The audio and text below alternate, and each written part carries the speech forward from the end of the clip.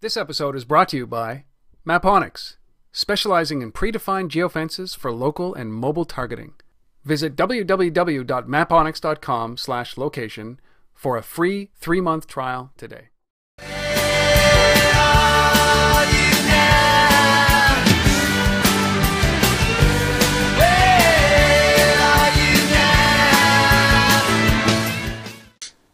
Well, hey, it's that time. Episode number 60 of This Week in Location-Based Marketing. My name, Rob Woodbridge. We're recording this live January 15th, 2012. And I'm buried under a mountain of snow. Asif, what about you? We got a little trace amount on the ground, but not much of anything. So anyhow. Well, yeah, because Asif is, of course, in the heart of Canada, aren't you? Yeah. Toronto, Ontario, Canada. From the LBMA. We're just happy to see a little bit of white something out there because it's been green and mild, and yeah, that's pretty much all we've had. So anyhow, and so I'm Asif Khan from the Location-Based Marketing Association. Yes, and enjoying a mild winter. I did this silly thing. I took a picture of this beautiful, warm, kind of fall-like day right before Christmas. And it was like the 23rd of December, no snow, it was green. They were forecasting a green Christmas. It's amazing what a difference kind of a month happened, like almost a month later, and we are buried under snow, The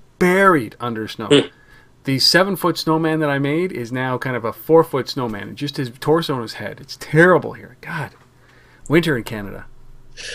Yes, well. And we wouldn't be Canadian if we didn't complain about it. But we've got a great show, episode number 60. It's a big number for us, but we just keep on rolling through, and we got a great agenda of some items that we're going to talk about. Lots of acquisitions, lots of consolidation, lots of partnerships. We got obviously our product of the week, which is Roamler today. We've got a great sponsor in Maponics, and we'll be talking about them throughout the show. Got a bunch of funding, a couple of partnerships, as I said, and we're going to be featuring a good friend of ours, Gary Schwartz, as the resource of the week in his brand new book. But before we get into this, Asif, I know you have something that you're dying to get off your chest. Yeah, I just want to make a quick mention that if you're following us and you're a follower of the Digital Out of Home space, the Digital Screen Media Association, the DSA, as they're known, we've partnered up with them, and basically they're holding a webinar on January the 24th to try and educate all of their following about what is this location-based marketing stuff that Rob and I talk about every week, but not necessarily everybody in the digital screen world does yet. So we're going to, there's a webinar, and so I'm going to be part of that, and Andy Rosen, who runs digital strategy over at Mayor, and Todd Sherman from Point Inside, and moderated by Jared Miller from United Airlines. So it'll be quite a group, and should be a good discussion. So January 24th, 1 p.m. Eastern. We'll post the link so you can sign up. Very cool. And yeah, the link will be somewhere around here. And if you can't, just head to Ontario.tv or thelbma.com, and you will find the link to the webinar. You're not limiting the number of people, are you? 200? No. Oh, yeah. Easily. 200, 300, 400? And of course, if you ever need more information about this, if you're actually looking for this information and you want to participate, you can go back through the other 59 episodes of this show over the last year and a bit, and you will probably you will have an education in 50 hours. How's that? There's got to be people who PVR us, no? Yeah, exactly. Well, that's it. You got to be able to do that. So, anyways. This week, another great week. We're starting to gain a little bit more momentum going into the year. The last couple of weeks have been somewhat, they haven't been slow, but with CES wrapping up, which was, obviously the consumer show, it's product galore. I'm so sick and tired of hearing about hardware and TVs and phones and Android this, and it's just, you know what? Hardware doesn't matter anymore. What we're talking about right now, the software layer, the service layer, the stuff that enables that hardware, the ecosystem place, that's what matters right here. Not that stuff at CES. For you guys who just reported on it, all I heard was how much RAM is in this and quad-core processor and that, and I don't give. I don't care. So These are the stories that are important to all of us because these are the relevant companies that are doing stuff today. First story. Talk about relevant company. Controversial company, Groupon, partnering with Deutsche Telekom. Interesting play for Groupon. It's a very interesting play. This is the first carrier partnership for Groupon. I think what's really interesting about it for me is that the relationship, at least the early testing that they're going to be doing out of this relationship is in Europe. Yeah. And not in North America, where they've obviously got their biggest base. So I think that's kind of interesting. First off, and I think the second piece of it is that for those not familiar with Deutsche Telekom, is Deutsche Telekom is part of Owns T-Mobile, T-Mobile as well, and so you got T-Mobile, which is a big player in the U.S., Groupon, which is a big player in the U.S., and yet no talk about T-Mobile rolling out Groupon services. What we're hearing about is Deutsche Telekom doing this on their home turf, in Germany and other parts of Europe. And I like this move. I think it's a good move for Groupon. I think you and I have talked a lot on the show about how we think carriers are going to ultimately own a big piece of the kind of mobile couponing deal space, and so maybe this is one way to accelerate carrier entry into that.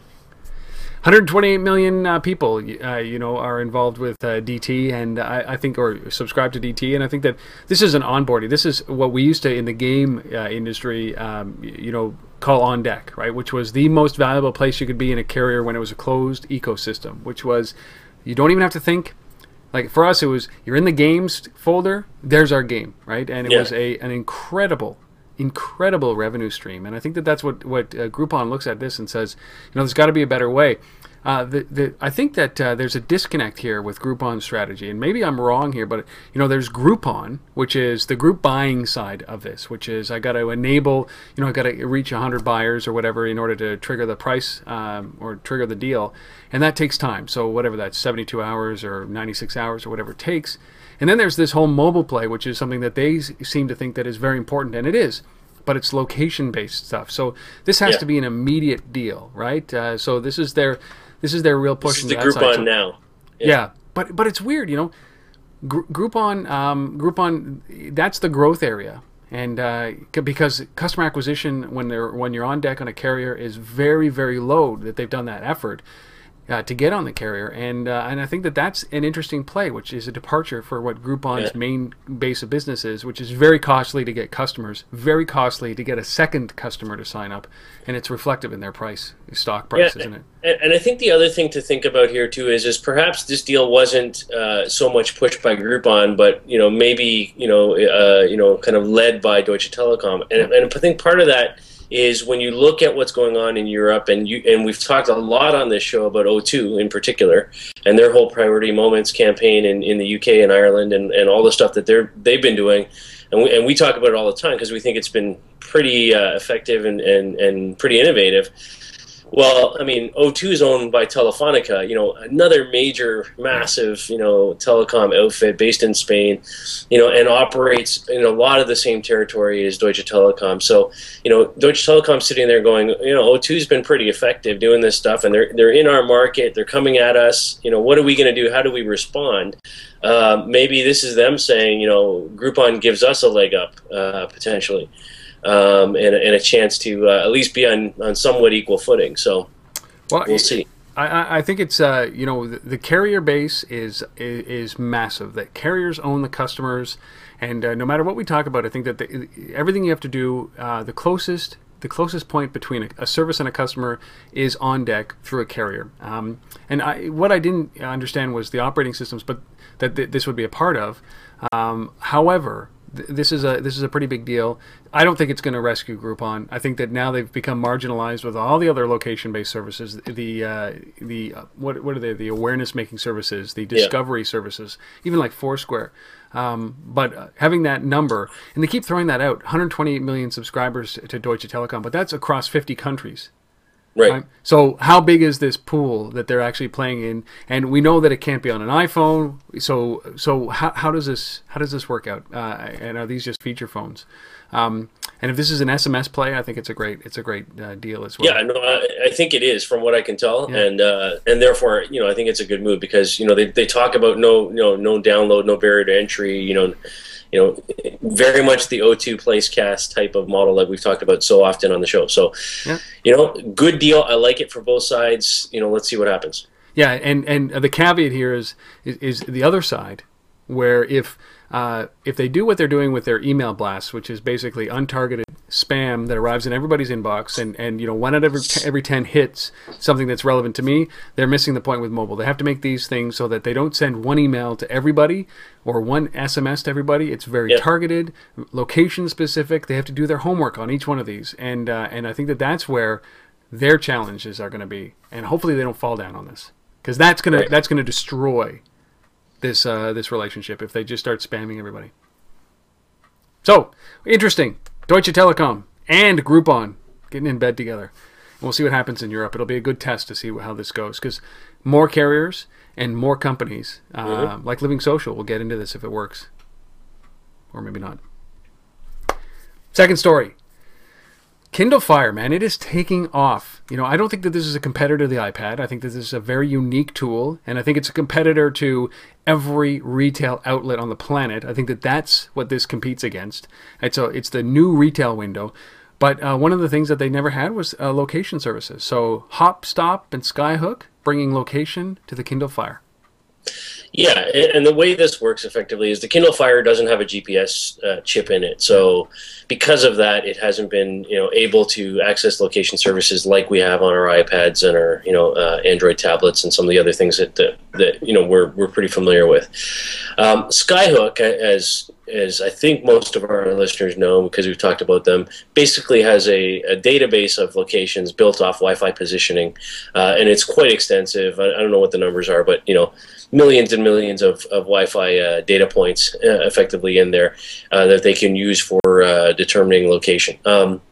Hopstop is another company we've talked about a little bit on this show. This is a New York-based company that basically helps you navigate your way from a transit perspective in major metropolitan cities like New York. Bus and train schedules, and marrying up media based on traffic flow around those public transit systems and things like that. So really cool company. Joe Mayer, great guy over there as well, who's behind that. And so what they've done is basically Hopstop has partnered up with Skyhook to use their location system to bring that capability to the Kindle Fire, therefore bypassing the need for GPS, because it has Wi-Fi. You can use that kind of stuff, and basically you can push location services in sort of in the side door, so to speak, without GPS. And so it's kind of interesting. And according to Skyhook, this is the second time they've done this, or the second app that they've done this with. So I expect there'll be a lot more of this, to kind of expand the portfolio of services on the Kindle Fire. Yeah, I can't think that this is anything but bad. I don't know how many people carry their Kindle Fire around with them as a location aware or need to be location aware, but I think that more and more maybe will. I mean, it's the same form factor as the Playbook. It's a smaller screen. It's a smaller everything. It's a portable device. And if you get like they've made some great vests now that actually you can store all these gadgets in. Yes. I think that this is a great way, certainly a needed way for giving a location. Now, I'm going to assume that because it's the same chassis or the same technology or hardware that the Playbook is using, that eventually it will get a GPS. It's going to be necessary for it to get a GPS. Or if the rumors are true that Amazon's going to come out with a phone. Then all of a sudden that plays into it as well. But this is a good way of a low power consumption way of getting location. I like it. Yeah, and you got to think too, like with the Kindle Fire, you've got a lot of folks that I don't own one, but I'm gonna say a lot of people I see with them are using them for reading books and things like that. Yep. If you're on public transit, you're likely sitting there reading a book or listening to music while you're waiting to get to your destination, and Hopstop happens to be an app that is focused on helping you find your destinations and your routes and planning your travel. So those things seem to fit quite nicely. Yeah. So anyhow, well, it's a good mix, and it's great that there's innovation on the Kindle Fire. I think that it's as we've seen over since its launch, it's only been a month. You start to see the impact that something like that is having, and it's already, I think, leapt into the second place in terms of tablets. But again, I don't think it's not an iPad competitor. It's a different device. Mm-hmm. And But location is important, especially for commerce, man. And that's what Amazon is all about. God bless his soul. Jeff Bezos for president of the world. You called it. Yeah, well, it's 15 days in. It wasn't hard to make that call. But I love what Amazon's doing. I love Amazon in general. Yeah, let's just take a moment here and really appreciate what Amazon is doing. All right, on to the third story. Big football weekend. Obviously, if anybody who is anybody has been watching this football, it's like it's like football craze. The world stops on Saturday and Sunday during these last 2 weekends and leading up to what they call the Super Bowl. And with the Super Bowl comes advertising, lots of money. I mean, during the heyday, this is where people would, there's a site called adcritic.com back in the web days that would actually show these commercials ahead of time, and it would just be, I can't believe they can build a site based on commercials, and that's what they did. And so with the Super Bowl comes commercials, lots of money, and here's a company, God love it, little company called Shazam, with an incredible number of users. And what is the statistic that they're going to be? How many ads are going to be Shazammed on Super Bowl Sunday? Yeah, it's pretty crazy. I can't believe there's people out there who listen to this show anyways who aren't familiar with Shazam. But great little iPhone app, been around forever. Hold it up, listen to music, and it basically names the tune for you and tells you what it is. 175 million downloads of this app. Okay, these guys just raised recently $32 million in funding. And they're going out and they're going big. And we talked about them a few weeks ago now, about how they're kind of adapting that app to listen for TV commercials while you're at home and triggering deals related to that drives traffic to store. And that's kind of, what we're about to talk about is kind of the extension of that. So building that type of functionality around the Super Bowl now, the sort of big behemoth of advertising dollars, where it all goes. They ran a few tests last year, apparently, during the Super Bowl, but nobody was ready to kind of go all in. 20,000 people were. 20,000 people Shazammed the ads. Sure. Small. Sure. But I meant from an advertiser perspective, people weren't putting big dollars behind it yet. They weren't believing, but they believe now. And apparently a third of all of the advertising that we're going to see related to the Super Bowl will be Shazamable. So it's pretty crazy. So this is, I've heard lots of criticism. For one thing, I'm a huge fan of this, and I think that what Shazam is doing, maybe it's not the perfect solution. And actually, I'm going to have Shazam on the show later in January to talk about this exactly thing on Teller.tv. But what they're doing is, I think that this is the beginning of fundamentally altering the ad. Right, so we've always had 30-second, 60-second spots, but with something like Shazam done right on the technology side, you could literally have a 5 or 6 or a 10-second slot and let Shazam do the rest for you. Now, this is going to require a lot of stuff. I mean, really, Hopstop and Skyhook, what they're doing with Wi-Fi triangulation and coordination and all that kind of stuff, and what the iPhone did with the GPS, which was exactly that. Wi-Fi triangulation, store your last known coordinate, anything to speed up the simulation of a GPS connection, which is the secret sauce in the iPhone. They have to do that with Shazam. They have to make it so that it's not a cumbersome process to launch the app and aim it, and by the time that you've done it, like so many times I've done with songs, is that the moment is over. They have to make that process quick so that this can be used, because a lot of criticism around how long it takes for it to identify what you're listening to or watching. But I like this, and I think we're at the forefront of fundamentally changing the way television advertising is pushed to us. Yeah, no, I love it. I mean, and I'm a big fan of when you can bring mediums together, bring different media types together, and this is right there. So it's great. Looking forward to Shazamming during the Super Bowl. Shazam! And he used to be a hero, right? He was a superhero, Shazam. Yeah. Shazam. Well, I like it as well, obviously. I get very excited about this kind of stuff, disruptive technology. And under the radar with 170 million people using this, like under the radar when it comes to this kind of stuff. It's pretty amazing. Yeah. Everybody's focused on QR codes over here, and there's little Shazam over here going, hey, we're going to totally destroy you guys. Fourth story. Now, this is Foursquare doing the, typically you get what we've seen is gain a web audience and then move into the mobile space. And here's Foursquare with a great mobile audience moving into the web space with their Discovery and Explore tab on the web. Yeah, so I mean, basically what this is if you've used the Foursquare app, in there's a little button called Explore. You click on it, and it lets you discover and find stuff around you based on your location. So now they're saying, okay, we're going to take that functionality and we're going to make it available in the web. So basically, open up your browser, say you accept location like you do on an app, and then you can explore around you from your laptop or wherever you are with a browser. Yeah. I don't know. I mean, it's kind of whatever for me. I think this is just we're kind of just extending our reach a little bit further. I don't see any real new value here. There's no new features or functionality that's coming out of this. Yelp and a lot of other guys do this on the web and do it really well, and people are pretty comfortable with that. So, are people all of a sudden going to start going to Foursquare on the web to explore?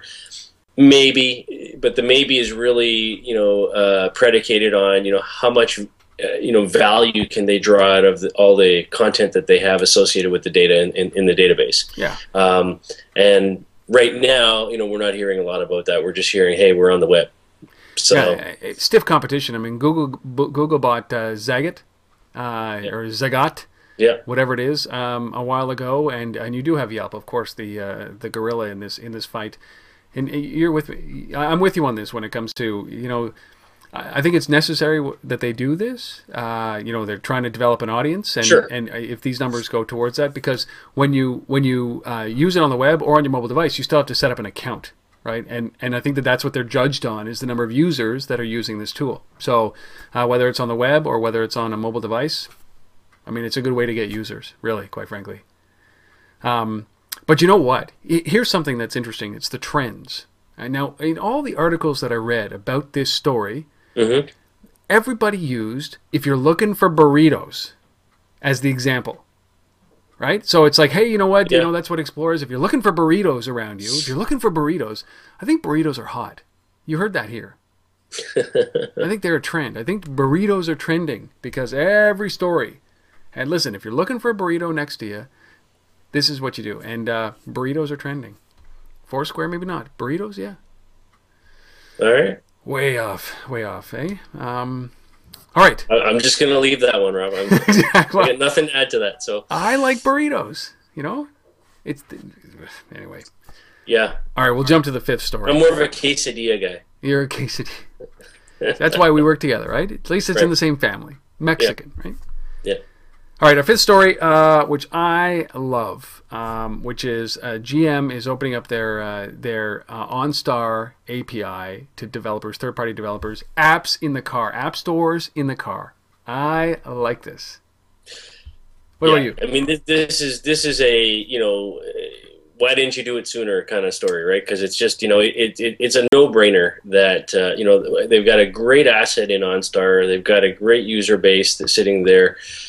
People who have it love it, and there's so much more that can be done with it. And and I think opening it up and letting other people build things on top of it just makes sense. And this is not the first first car company to do this. And BMW's had this for a while. Toyota does it. Ford does it. So it was just sort of when was GM going to come into this and make this available? So they announced this at CES, one of the CES announcements. Not a hardware announcement. There you go, Rob. They also announced the first partner. So the first company is I guess an app called Relay Rides. And It's a peer-to-peer car sharing service that allows users to rent out their own vehicles, their personal vehicles, via the web. So it's kind of cool. Yeah, I think it's a good use of the service. This is great. I was at MEF Americas in December, and I got to sit down with Steve Schwenke, who's the Director of Advanced Technology for OnStar. There's an interview up on Untether, 15 minutes. It kind of goes into this, about what they're thinking around this technology as pioneers of this kind of dashboard. And I always look at this as you're going to have dashboards in your life. There's the home dashboard, the office dashboard, the kitchen dashboard, the car dashboard, or your transportation dashboard. And OnStar, they were the first guys to do this. And it's incredible. I think that they unlock 30,000 cars a day. Like, that's how many people across in North America are locking themselves in the car and out of their car. And you start to think about this as a platform, cars as a platform. We saw this in 1997, where there was a big pop of, hey, your car is going to be the platform. It's going to be a connected device, internet in the car. And everybody back then, I remember very clearly, everybody back then was saying, distraction, distraction, distraction. I'll never use it in the car. And here we are, 15 years later. I mean, telematics is one of the biggest growth areas in this space. So. It's incredible. It's incredible. Yeah. And, we saw stuff at CES about, on-screen display, which is a while away. But when you start to think about what these guys are doing, OnStar is really at the forefront of this piece. They were leaders of the piece, and then they watched as the Ford Sync took a different approach and kind of started feeding it to them. And I like this approach. Being able to buy apps inside of the car, I think it's great. It is good.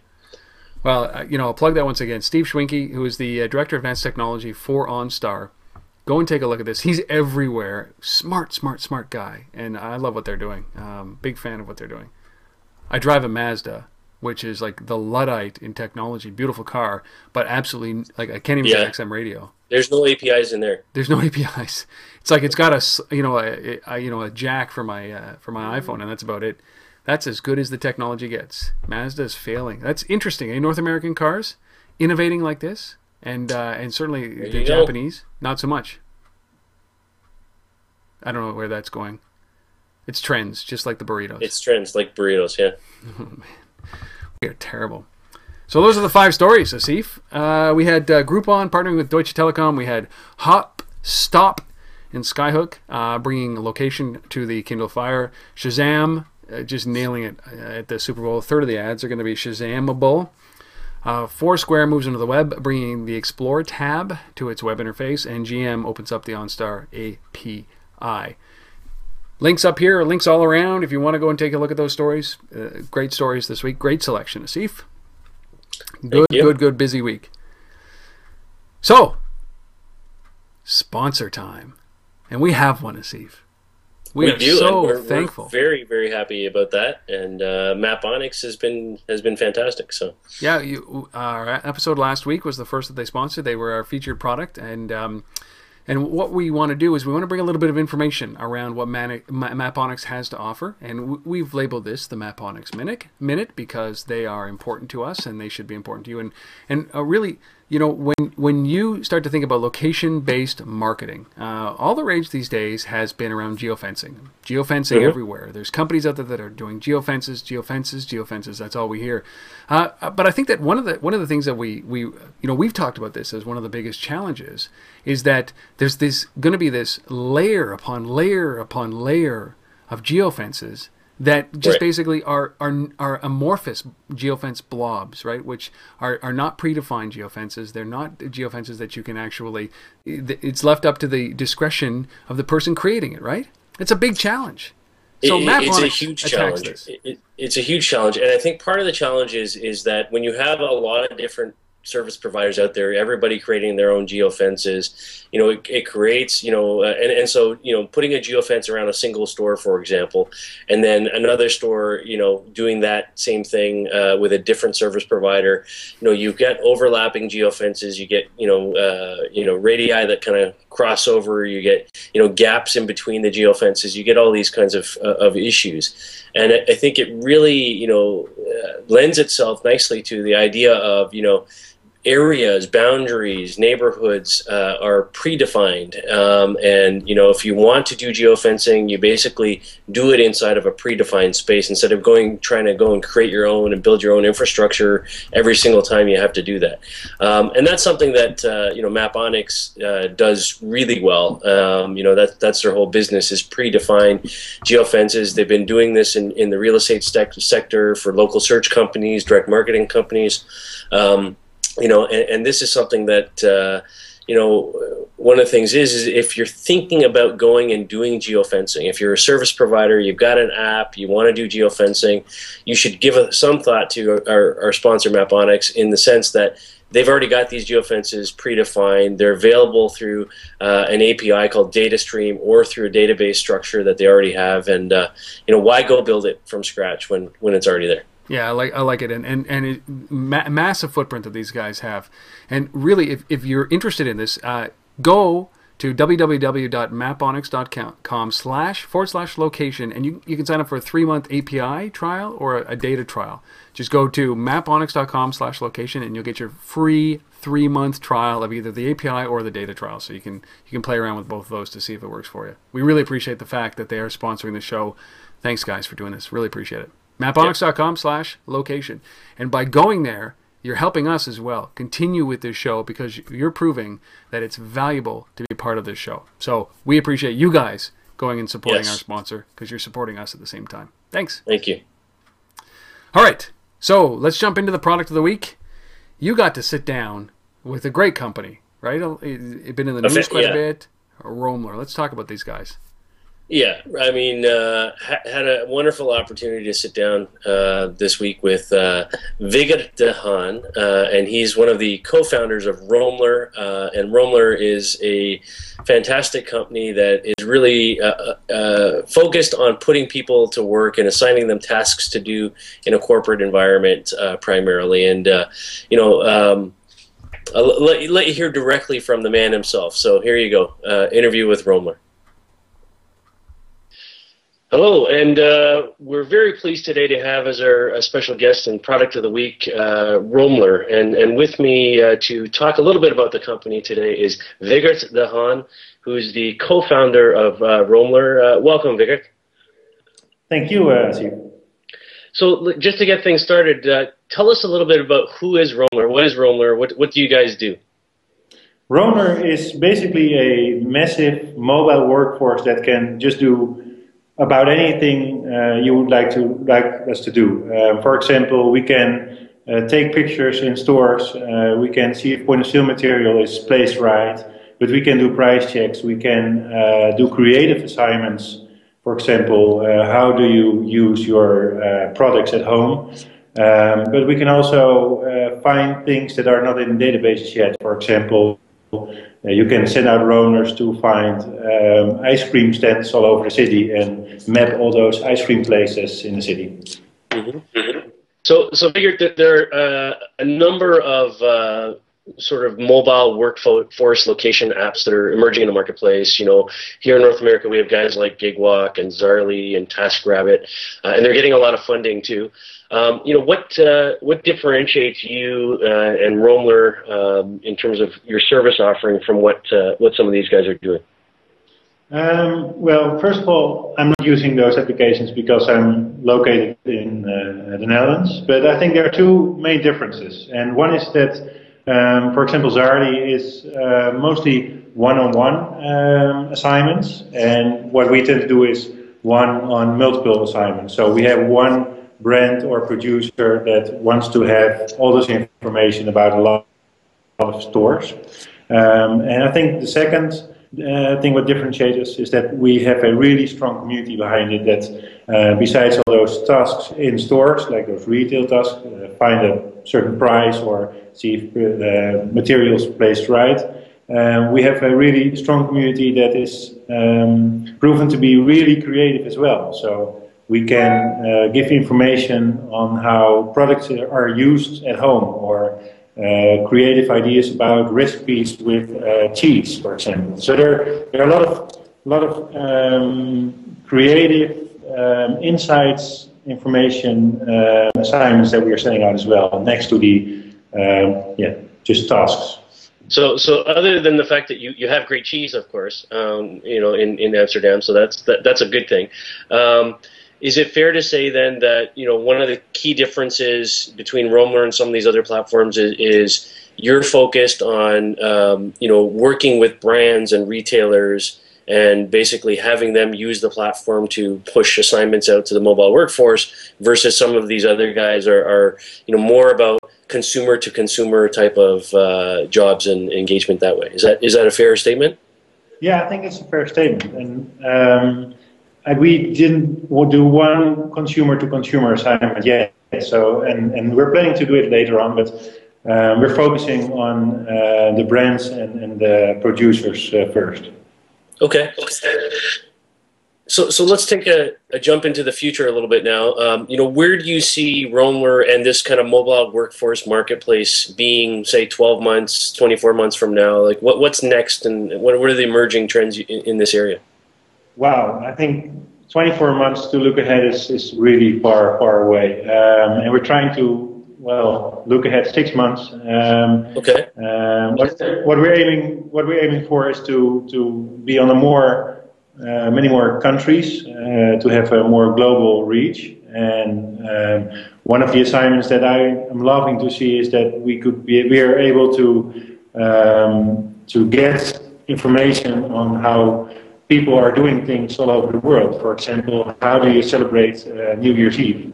How do you do it in the Netherlands? How do you do it in Spain? How do you do it in England?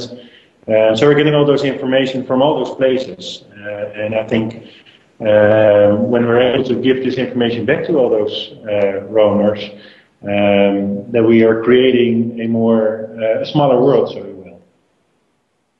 Fantastic. And so lastly, if you could just share with us an experience of a specific client that you've had the opportunity to work with, and why they used, or how they used Roamler, and maybe what quickly what the key benefit was to them. Yeah, I think that's kind of dangerous, because there are so many practices with Roamler. So you have the store checks, and you have the more creative ones, and I'll tell you about the more creative one. And one of the assignments we did recently was for Philips, the consumer electronic manufacturer. And what we asked our roamers is to make a picture of their favorite Philips products. And they went into their house and searched everywhere to find those Philips products, and they discovered that they had many more Philips products than they ever thought they would have. And what we asked them is, make a picture of the product and tell us why you like this product so much, and tell us how you would recommend this product to a friend. And that gave Philips, in this case, the insights of what they really were, and how what kind of products the people would associate Philips with. Okay, that's fantastic. That's our time for today. We've had this great opportunity, and we've been speaking with Wigert de Haan, the co-founder of Roamler. Wigert, thank you very much for coming on the show and sharing your time with us, and helping educate us as to mobile workforce and location. Thank you. Thank you. Have a great day. And that was Roamler. Wigert was great. I'm excited about these guys.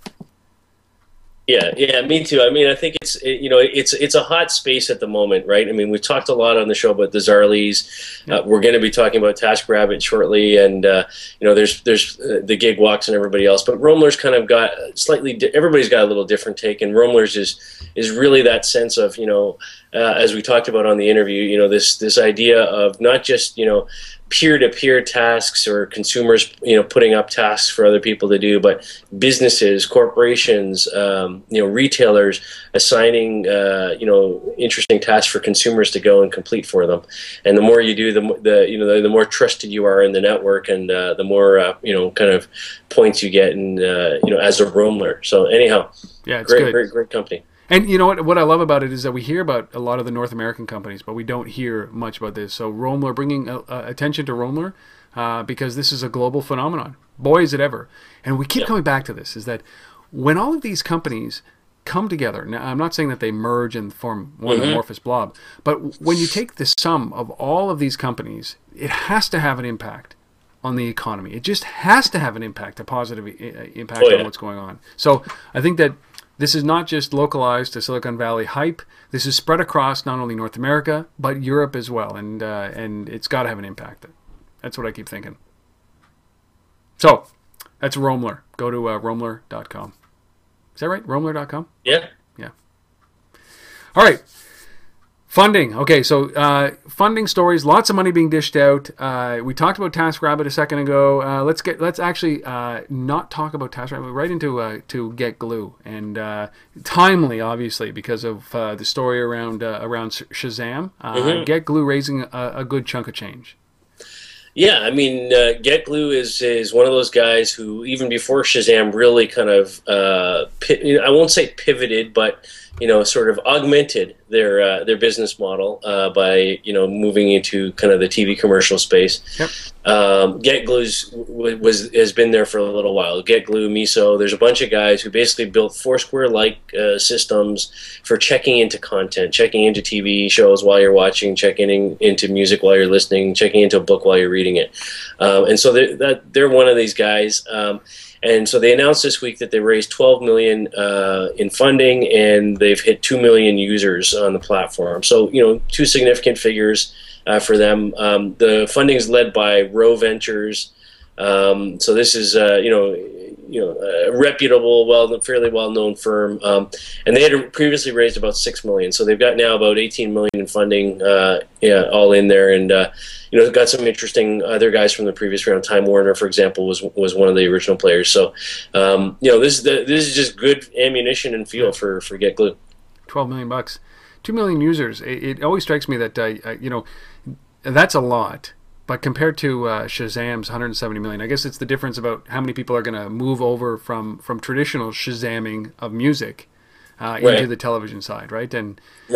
And somewhere along the lines, there's a model here. Maybe it might not be check-in, although that's much more flexible because you can check into a show that you've PVR'd, right? But sure. This is going to heat up, especially these connected televisions that we keep seeing at CES. I think that there's something happening here. Quote me on that. There's something happening. There is something happening, and it's not just burrito eating. It's there's I mean, there's a lot of money going around, and there's a lot of movement in this space, and I think there's going to be continued consolidation, but there's going to be a lot of new entrants coming into this market as well because I think consumers are hungry and willing and available to test this stuff. So I sat down with the guys from Umami as well, and it's another one of these. Yep. It's just this is one of those trends. Like we talk about it. I think last year, midway through the year, everybody was building a group chat application, right? And it just kind of something happened. Right. All of a sudden, 4 or 5 minutes before that, they had everybody had this idea at the same time, and then they launched group chat applications at the same time. And I think that's what's happening here. And I'm eager to see how Apple's take is in all of this. Can they make I mean, they've done a terrible job making iTunes a social experiment, but can they do that with a television set like everybody's thinking that they do? As Steve Jobs has famously proclaimed on his deathbed that he cracked the code of television. So we'll see how this goes. Man, it's going to be an interesting year with 2012 with television and mobile. Second story, TaskRabbit, right? Yes. Another one of these competitors, certainly to Roamler and to Gigwalk. Bought a company called SkillSlate, which sounds pretty clear what it is. But significant acquisition, you think? I think it's significant for two reasons. One is you've got TaskRabbit, which is a San Francisco-based company. SkillSlate is a New York-based company, so you can sort of have the two coasts in terms of user bases coming together. So I like that. So think of that as a kind of just geography user acquisition play. The other thing here is I didn't know much about SkillSlate. I knew about TaskRabbit, but wasn't all that familiar with it. So as I was digging into this story, I found out that the types of things that are available to be done on SkillSlate are actually fairly different than the things that are on TaskRabbit. So what you have here by combining is a kind of much wider breadth of services that are available. And so TaskRabbit had sort of your standard kind of post a job for somebody to do, like I need somebody to cut my lawn next Saturday. Laneway. I need somebody to go pick up some burritos for me, whatever. Shovel my laneway. Yeah, shovel my laneway. Whereas SkillSlate, from what I understand, was much more focused on artistic type of things. So I need somebody to teach me how to play guitar. Those kinds of things. Very cool. So I think that combination will be interesting. So SkillSlate, yeah. Now it all makes sense. Is that And that's a really interesting business because TaskRabbit is pretty much in the manual labor space, right? Go pick up my dry cleaning, shovel my laneway, pick me up a burrito, go shopping for me. Same thing with Zarly, right? But this skill slate is a really interesting play. Like, I'm looking for guitar lessons. I'm looking to learn how to ski. I'm looking to learn a skill. Pretty cool. Yeah, and TaskRabbit, we talked about them a few weeks back on the funding side as well. They raised about almost $18 million. Yeah. So you got to assume some of that went into doing this deal. Hey, good on them. TaskRabbit. Again, another one of these trends, right? So Roamler, TaskRabbit, you've got all these guys that are out there, and they're pushing the economy. I think that they're doing this thing. It's really interesting to see. It's like grassroots, economic recovery, and for unemployed or underemployed folks, kind of $5 at a time. And I think that this is really interesting. Good opportunity if you're a business trying to figure out how, like in the services space, on trying to figure out how to grab the attention of a small subset of people that are using this service, probably in your city.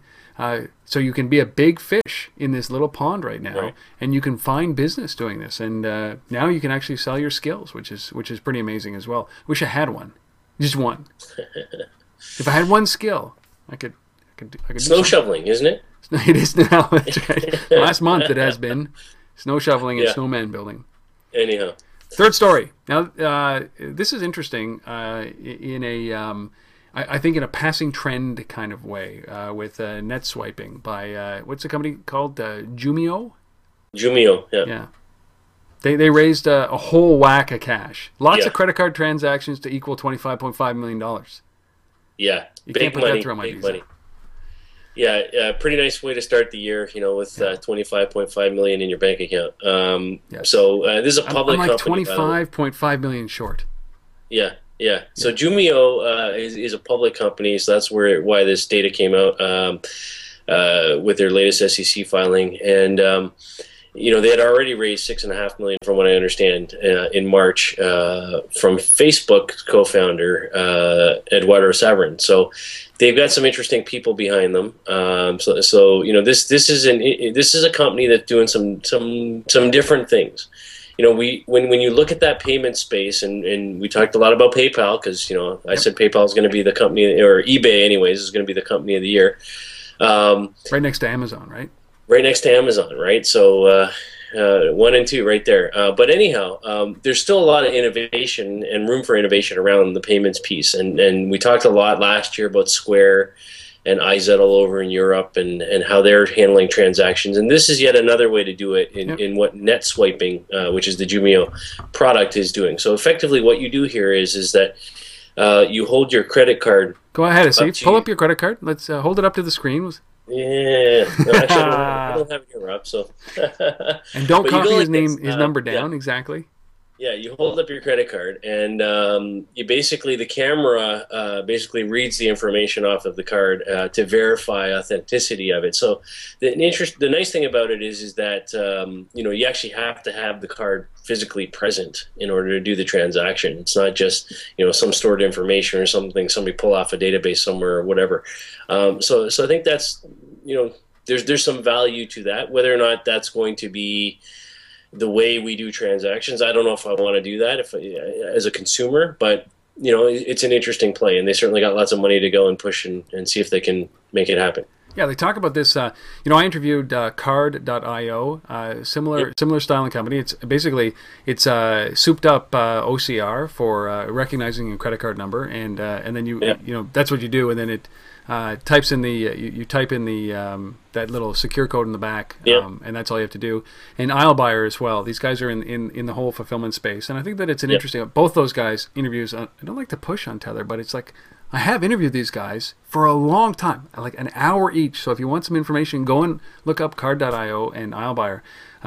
But these guys are very similar in style and that, and it's again maybe iBuyer is a little bit off to the side simply because they're enabling the transaction while you're in line. They want to avoid setting in line. But Card.io and these guys are really, really, really the same style. And I'm still mixed on this. I don't know that this is the right way to go because it's really not a hassle for me to type in my credit card. And the credit card companies have such great anti-fraud policies and procedures that I feel very comfortable with a credit card now, and I don't know if it's necessary. If it's just a matter of holding up this thing that means that I don't have to type in my credit card number yet. Still PayPal is much easier, but we'll reserve judgment on that. I think I made a judgment, didn't I, just there? Yeah, a little bit. Yeah.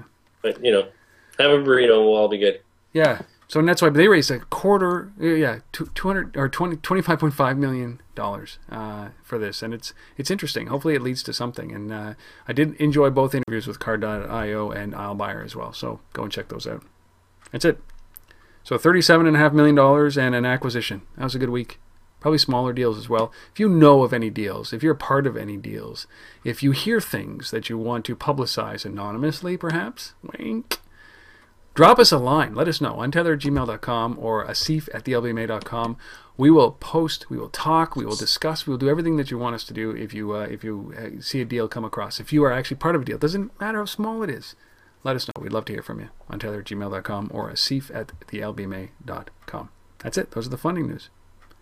Wish we had little fly-ins and sounds or cha-ching. Dollar signs. Yeah. That'd be cheesy though. On to the resource of the week. We've been wanting to do this for quite some time, and we've found a spot, which is great because it's about our good friend Gary Schwartz. Mm-hmm. Gary, if you don't know who Gary is, go to theimpulseeconomy.com and take a look at what his credentials are. He runs a mobile company. He is the chair of MEF Americas, and he is also the author of our resource this week, which is called The Impulse Economy, his book. Yeah. And Gary is an incredible ambassador of the mobile industry, and he focuses very clearly on commerce transactions, location-based and location-aware of both of those. And he's also taken it upon himself to steer MEF Americas into the privacy issues and world around the transaction space and location space. And I think that's another thing that's going to be up. And he's a big fan of SMS. Yes. That much I'll tell you. So, and if you happen to be in Toronto, as I am, and we mentioned January 24th at the beginning of the show for a webinar by the DSA, but in the morning of the 24th in Toronto, both Gary and I will be speaking along with a guy named Eldad Cohen as part of the Israel Economic Mission to Canada that's doing a whole piece on location-based marketing in the wireless sector. So lots going on the 24th. So anyhow, but a chance to actually meet Gary in the flesh, so to speak, if you happen to be in Toronto. So yeah. Yeah, Gary is an incredible speaker on this topic, and his book, The Impulse Economy. Go to theimpulseeconomy.com. 3 things that you'll learn. You're going to have to, when you read through this book, you're going to learn how to minimize barriers between the shopper and the sale, which is the key thing, especially around using this technology, and how marketers can connect and reconnect with loyal shoppers, which is something that requires a strategy. It's not as simple as just sending out an SMS. Mm-hmm. And the underlying factor of this whole thing is that the technology is available now. You can use it. You can actually. This book will help you pick the solution that will help you achieve your business goals when it comes to this technology. Love Gary. Now I've sat down with Gary once in Toronto in person. Once we did a session on Untether.tv. It's an hour long. It is incredible. It's one of my favorite sessions that I've ever done. Then I got to sit down with Gary again at MEF Americas down in Miami, where we talked about the book, and that's on Untether.tv. And then we got a new show called M-Pulse, M-Pulse, which is about mobile pulse with Peggy Ann Saltz from Mobile Groove. And we brought him on to talk about his, just this past week, to talk about his predictions for 2012. So Gary is an active and avid user and supporter and certainly soothsayer and ambassador of the mobile industry. Love having him on, so it's our pleasure to feature this. The Impulse Economy is the book. TheImpulseEconomy.com is the breathing book, he calls his blog. Go and buy it. Support guys like Gary. We all need to support guys like Gary. Fantastic. Yeah. Jeff Bezos, Gary Schwartz. I like them both. That's it. That's the show. We are done in record time. 7 hours, 44 minutes. Yeah. They're getting longer and longer just because the industry is growing and growing. There's so much to cover every week. It really is hard to kind of whittle it down every week and say this is what we're going to be talking about. And there's so many great things that we just have to pass on. Yeah. Yeah. And you know what? We would love your feedback. We get quite a bit of it. It's great. And boy, do we ever appreciate it when somebody sends us an email, pushes out a Twitter post. Go ahead, do it if you love the show. Yeah. Do it if you hate the show as well. And we just... All feedback is good. Yeah, any feedback is great. If you have a suggested topic, if you have a company that you'd like to have featured, if you have a deal that you've done or are part of or know of, reach out. Like, we are accessible guys. Untethered@gmail.com, Asif at the LBMA.com. You can reach Asif at Asif Arkan on Twitter or at the LBMA on Twitter. You can reach me at Rob Woodbridge or at Untether. And we really want to hear from you guys about how we're doing. 60 episodes in, love to hear some feedback for you.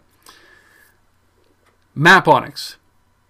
God, love them. We love having them as sponsors. They've been great. We would appreciate you supporting them, therefore supporting us. Reach out at maponics.com/location and sign up for your free 3-month trial of their data stream or their database, data stream API or the database. We really appreciate their support. We appreciate your support. Asif, anything else? No, I think we're good. That's it. We will see you next week. I'm off to New York, like super early in the morning for the NRF Big Show. So, oh my God, there you go. So if you're in New York, I'll see you, and let's talk retail and location-based marketing. Nice. Until then, we'll see you next week for episode 61 of This Week in Location-Based Marketing. Thanks, Asif. Have a good night. Good night, everybody. Sure.